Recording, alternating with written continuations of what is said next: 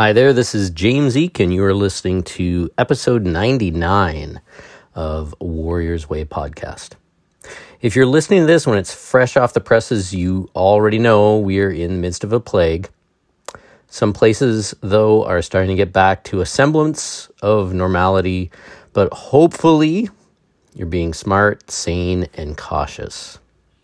Experts are saying we are at the end of the beginning of it at least. And all over the world, we are doing our best to stay healthy and strong and moving forward.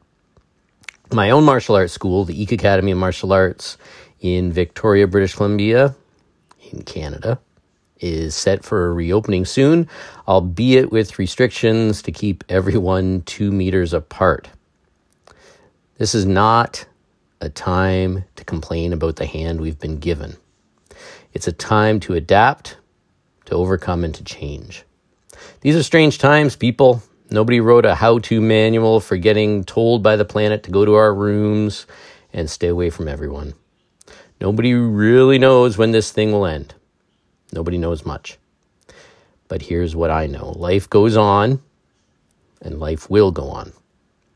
What we all need to do is make sure that we are supporting each other and supporting all of those who need our help and our support. Your school, your teacher, and other local small businesses need you. Believe me. If you're looking to keep up training yourself in this weird new time, full of online martial arts classes and social distance training, then you should check out our Warriors Way podcast Patreon page. It has a growing number of instructional videos for you to use completely free, and a ton more that are available for a small amount that helps me keep doing this podcast and all of those instructional videos. So, if you haven't seen it yet, head over to patreon.com and search for the Warriors Way podcast and check out all the cool things you can do right now wherever you are. Stay safe, use your brain, make sure you train. That should be on a t-shirt. Let's kick this podcast off. I've always been fascinated with the idea of death as far back as I can remember, from earliest childhood. You may think it's kind of morbid when a child at night says the phrase, "If I should die before I wake." There's something about it that's absolutely weird. What would it be like to go to sleep and never wake up? Most reasonable people just dismiss the thought. They say, "You can't imagine that." They shrug their shoulders and say, "Well, that will be that." But I'm one of these ornery people who aren't content with an answer like that. Not that I'm trying to find something else beyond that, but I am absolutely fascinated with what it would be like to go to sleep and never wake up. Many people think it would be like going into the dark forever. And some think it's like being buried alive. Obviously, it wouldn't be like that at all. Because we know darkness by contrast. And only by contrast, actually, with light. I have a friend, a girl, who's very intelligent and articulate, who was born blind and hasn't the faintest idea what darkness is. The word means as little to her as the word light. So it is the same for you. You are not aware of darkness when you are asleep. If you went to sleep into unconsciousness for always and always, it wouldn't be at all like going into the dark. It wouldn't be at all like being buried alive. As a matter of fact, it would be as if you had never existed at all. Not only you, but everything else as well. You would be in that state as if you had never been. And of course, there would be no problems. There would be no one to regret the loss of anything. You couldn't even call it a tragedy because there would be no one to experience it as a tragedy. It would be a simple nothing at all. Forever and forever. Because not only would you have no future, you would also have no past and no present. At this point, you're probably thinking, well, okay, let's talk about something else. But I'm not content with that, because this makes me think of two other things. First of all, the state of nothingness makes me think that the only thing in my experience close to nothingness is the way my head looks to my eye. And then behind my eye, there isn't a black spot. There isn't even a hazy spot. There's nothing at all. I'm not aware of my head, as it were, as a black hole in the middle of all this luminous experience. It doesn't even have very clear edges. The field of vision is an oval. And because of this oval of vision, there is nothing at all. Of course, if I use my fingers and touch, I can feel something behind my eyes. If I use the sense of sight alone, there is just nothing there at all. Nevertheless, out of that blankness, I see. The second thing it makes me think of is when I'm dead, I am as if I never had been born. And that's the way I was before I was born. Just as I try to go back behind my eyes and find what is there, I come to a blank. If I try to remember back and back and back to my earliest memories, and even behind that, nothing. Total blank. But just as I know there's something behind my eyes by using my fingers on my head, so I know through other sources of information that before I was born, there was something going on. There was my father and my mother and their fathers and mothers and the whole material environment of the earth and its life out of which they came. And behind that, the solar system, and behind that, the galaxy, and behind that, all the galaxies, and behind that, well, another blank, space. I reason that if I go back when I'm dead to the state where I was before I was born, couldn't it happen again? What has happened once can very well happen again. If it's happened once, it's extraordinary. And it's not really very much more extraordinary if it all happened all over again. I do know I've seen people die, and I've seen people born after them. So after I die, not only somebody, but myriads of other beings will be born. We all know that. There's no doubt about it.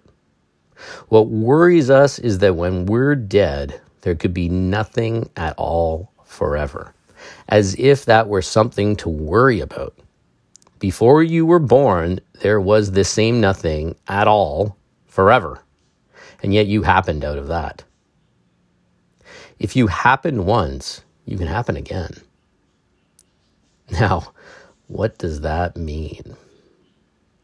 To look at it in its very simplest way and to put it properly to explain it to myself, I have to invent a verb. This is the verb to I.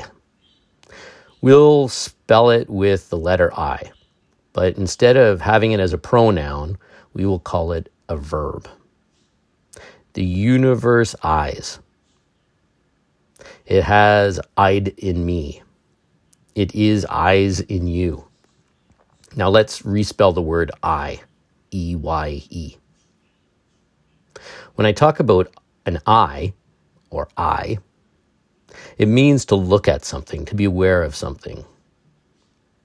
So we will change the spelling and we will say the universe eyes. It becomes aware of itself in each one of us. And it keeps the eyings. And every time it eyes, every one of us in whom it eyes feels that he is the center of the whole thing. I know that you feel that you are I in just the same way that I feel that I am I. We all have the same background of nothing. We don't remember having done it before, and yet it has been done before again and again and again, not only before in time, but all around us, everywhere else in space is everybody is this universe eyeing. Let me try to make this clearer. by saying it is the universe eyeing. Who is eyeing? What do I mean by eyeing? There are two things. First, you can mean your ego, your personality. But that's not your real eyeing. Because your personality is your idea of yourself, your image of yourself. And that's made up of how you feel yourself, how you think about yourself, thrown in with what all your friends and relations have told you about yourself. So your image of yourself obviously isn't you any more than your photograph is you, or any more than the image of anything is it. All of our images of ourselves are nothing more than caricatures, to be honest. They contain no information for most of us on how we grow our brains, how we work our nerves, how we circulate our blood, how we secrete with our glands, how we shape our bones. This isn't contained in the sensation of the image we call the ego. So obviously, then the ego image is not myself. Myself contains all these things that my body is doing. The circulation of the blood, the breathing, the electrical activity of the nerves. All of this is me, but I don't know how it's constructed. And yet, I do all that. It's true to say I breathe, I walk, I think, I'm conscious. I don't know how I manage to be, but I do it in the same way as I grow my hair. I must therefore locate the center of me, my eyeing, at a deeper level than my ego, which is my image or idea of myself. But how deep do we go? We can say the body is the eye, but the body comes out of the rest of the universe, comes out of all of this energy, so it's the universe that's eyeing. The universe eyes in the same way that a tree apples or that a star shines. And the center of the appling is the tree. And the center of the shining is the star. And so the basic center of self, of the eyeing, is the eternal universe or eternal thing that has existed for 10,000 million billion years and will probably go on for at least as long, if not much more. We're not concerned about how long it goes on, but repeatedly it eyes, so that it seems absolutely reasonable to assume that when I die, and this physical body evaporates and the whole memory system with it, then the awareness that I had before will begin all over once again, not exactly in the same way, but that of a baby being born. Of course, there will be myriads of babies born. Not only baby human beings, but baby frogs and baby rabbits, baby fruit flies, baby viruses, baby bacteria. And which one of them am I going to be? Only one of them. And every one of them, this experience comes always in the singular, one at a time. But certainly one of them. Actually, it doesn't make any difference. Because if I were born again as a fruit fly, I would think that being a fruit fly was a normal, ordinary course of events. And naturally, I would think that I was an important person. A highly cultured being, because fruit flies obviously have high culture. We don't even know how to look at it. But probably they have all sorts of symphonies and music and artistic performances in the way light is reflected on their wings in different ways, the way they dance in the air, and they say, oh, look at her, she has real style. Look how the sunlight comes off of her wings. Wow. They say in their world, think they are as important and civilized as we do in ours. So if I were to wake up as a fruit fly, I wouldn't feel any different than I do when I wake up as a human being. I'd be used to it. Well, you say it wouldn't be me, because if it were me again, I would have to remember how I was before, right? But you don't know. Remember how you were before, and yet you're content enough to be the me that you are right now. In fact, it's a thoroughly good arrangement in this world that we don't remember what it was like before. Why? Because variety is the spice of life. And if we remembered, having done this again and again and again and again and again, we would get bored. In order to see a figure, you have to have a background. In order that a memory be valuable, you also have to have a forgettery. That's why we sleep every night, to refresh ourselves. We go into the unconscious so that coming back to the consciousness is again a great experience. Day after day, we remember the days that have gone on before, even though there is an interval of sleep. Finally, there comes a time when, if we consider what is to our true liking, we will want to forget everything that went before. Then we can have the extraordinary experience of seeing the world once again through the eyes of a baby, whatever kind of baby. Then it will be a completely new, and we will have all the startling wonder that a child has, all the vividness of perception, which we wouldn't have if we remembered everything forever. Whoa. So there you go, Warriors Way podcast fans. That was another golden nugget by Zen man extraordinaire, Alan Watts. If nothing else, his words are worth a good listen, and more than that, some serious pondering and full digestion. You see, this podcast is about training. And training is about life and living it fully and completely. And it is not much of a stretch to realize that a part of that training, who am I joking? A whole big part of that training is not just a nod to, but a fully open-eyed understanding of death.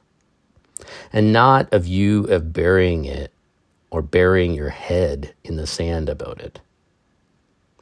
In the old days, many systems of martial arts, students were forced, or maybe that's a strong word. Encouraged isn't quite right, though.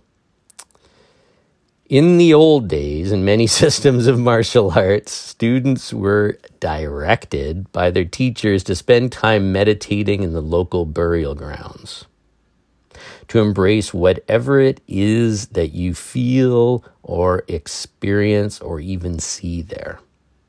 Not to scare you, not to freak you out, but to understand what your training is about, to understand what life is about. In this time of global pandemic, with well over 5 million people having contracted this COVID-19 thing, and over 350,000 people dead from it at the time of this podcast, we are seeing things in a different light, or at least most of us with brains are. And honestly, and I'm just going to put this out there, if you're still thinking that COVID-19 is just a flu, you need to go find another podcast to listen to with your tinfoil hat. Plague or not, death is a shadow that we have to realize follows us throughout our lives. Not sometimes, but all the time, every day, and every moment. We trust that we will wake up every morning, because up to now we have, but nothing is a given.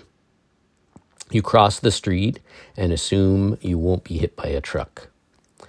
But I can tell you from firsthand experience that sometimes you look both ways just like you were taught, and you cross the street and you still get hit by a truck that comes out of nowhere, sends you flying, bashes your head off of the truck, the windscreen, and then the road, and probably could have killed you, and maybe in an alternate universe did. But plagues and speeding trucks aside, we all have a countdown.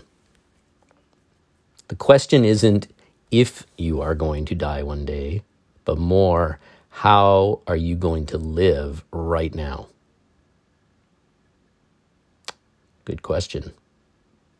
Meditation on death reminds me a lot of meditation on aging.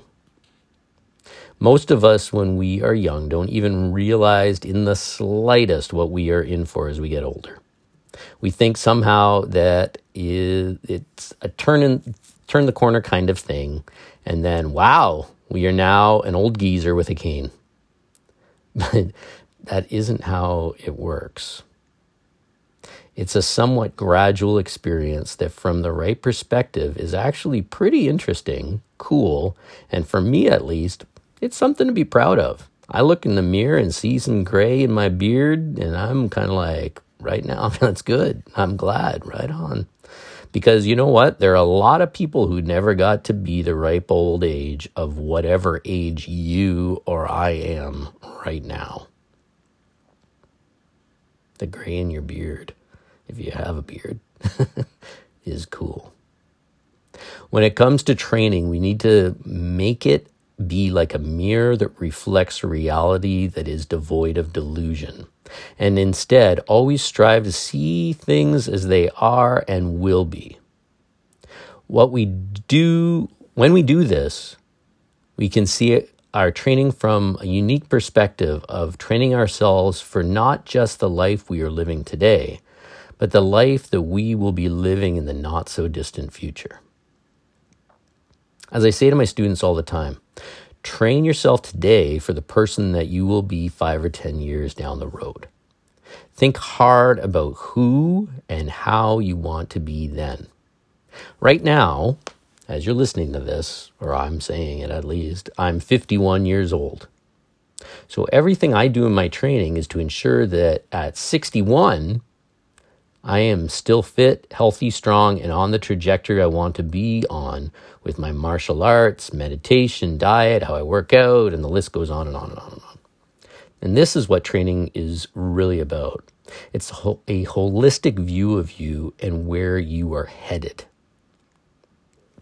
My goal with my kids' classes I teach are to help enable these awesome little Padawans into incredible adults. I don't fixate on them being kids. I focus on what I can do in those classes to make them love training, to love their martial arts, to love their lives, to build up all of those things that will make them great adults. Training people in a way that enables them to become so much more. And I'll be honest, I feel a lot of the time that it doesn't work. But then I'll see one of my students blowing me away. The way they do something, the kindness that they show, the awesomeness that they inspire. And I realize that it does work. But the person has to do the work themselves. Unfortunately, a lot of people put it on others. Instead of taking that responsibility themselves, they put it all on their teacher or on their school or on their system or on all the other people around them or on their past or on and on and on. It's called baggage. Dealing with life and with death in our own lives is one of the cornerstones of what training is. It's like a trampoline that will help us to reach new heights of understanding if we let it. Or we can go through our lives acting like nothing matters, that nobody matters, that being selfish, greedy, mean, cruel, petty, or like we can do whatever we want because we are going to live forever. You do what you want. That's your life. But I know how I am going to live and how I am going to train. All right. Let's go to the question of the week. So the question of the week is from Tim. who wants to know what I plan to teach at my martial arts school if we can't be near one another because of the coronavirus. That is a good question, Tim. Strangely enough, it seems that my entire martial arts path has led me here to this spot after almost 40 years of training. I'll explain what I mean. So I've trained in judo, go-judo, iaido, qigong, tai chi, aikido, different Southeast Asian and North American kickboxing systems, jeet kune do, eskrima, kali, silat, arnis, jiu-jitsu, and a whole lot more. I've also studied fitness, mobility, meditation, different forms of physical training, and I've had the honor and blessing of having had some of the greats of martial arts and training as my teachers. The one overarching message I think that I've learned from them all is to be creative, to adapt, to not fight change, but to constantly change and grow. To be a student of life for life. So yeah, I can't have my students rolling in jiu-jitsu, and I can't have people holding pads for one another. Here in BC, at least, we're expected to stay 2 meters from each other if we're going to be doing things with others. But the thing is, there is so much I have learned and so much I can teach that works for exactly this. There are martial arts mobility drills, forms, carenza, shadowboxing, basics, a ton of supplemental exercises that I've been taught and have always practiced and shown. Now I have to simply shift to a phase where my primary focus, for the time being at least, is training the individual to train themselves. But that is really what all martial arts is about, training yourself. End of the day, that is what we all have, ourselves. You don't have anything else. And we have to take responsibility for ourselves. When I hear different teachers or schools saying that they can't teach because there are too many restrictions, I feel really bad for them, to be honest. And I feel bad for the students as well. What those people believe, or maybe they've been taught, is that you need to have another body to train. But if you look at the history of martial arts, it was never that way. The core was always solo training, whether it was makiwara or kata or moving around the chi-chi in Okinawa. Working your grip strength by walking across the floor in sanchin-dachi while holding heavy clay pots with your fingertips. I've done all that stuff, by the way. The old masters knew something that we've all forgotten, or at least a lot of us have forgotten. Your martial arts is about you becoming the best that you can be, and that means you need to have an open mind. It means you need to throw away excuses. It means to be creative, adaptive, and change with change. As the Tao Te Ching says, change with change is the changeless state. So, that was a long answer, but there you go. We are going on the mats and we're going to train hard in creative and fun ways, because that is what you do when you walk this path. This is the way. So there you go. I hope that answers your question. And I think we will tie it up right there. So once again, if you get a moment, and I'm sure you do, head over to patreon.com and check out the Warriors Way podcast page there. There's a ton of videos. I add pretty much a new video every week. There's a bunch free right now. And then if you are interested in supporting us, meaning me, it's a one-man show. If you love this podcast and you want to make sure it keeps going well past episode 99 and into the future, your support would be great. And that is how you can do it. It's a pretty simple thing. You pay whatever you want, to be honest with you, for a monthly fee, and you get access to all these videos that I'm posting on, you name it. And if you don't see something that you want there, send me a note, and I'm pretty sure I can help you out. If you want to see what I'm up to, check out the Eek Academy on Instagram. It's basically what I use for my social media because I don't want to have 50 different pages or accounts. So I just use the Eek Academy. It's easy. I post stuff for the podcast and my school there. And my own life. Could be a picture of my dog. But on Facebook, there is a Warriors Way podcast page. You can find that there. You could also find the Eek Academy of Martial Arts on Facebook as well and check out what is going on. So the next podcast is episode 100, if you can believe that. And I will see you or listen to you or talk to you then. I hope that you are all doing well. Get out there, train hard, have fun. Be a great friend to everyone and everything. This world needs that. So do it. That's what training's about. Thanks a lot.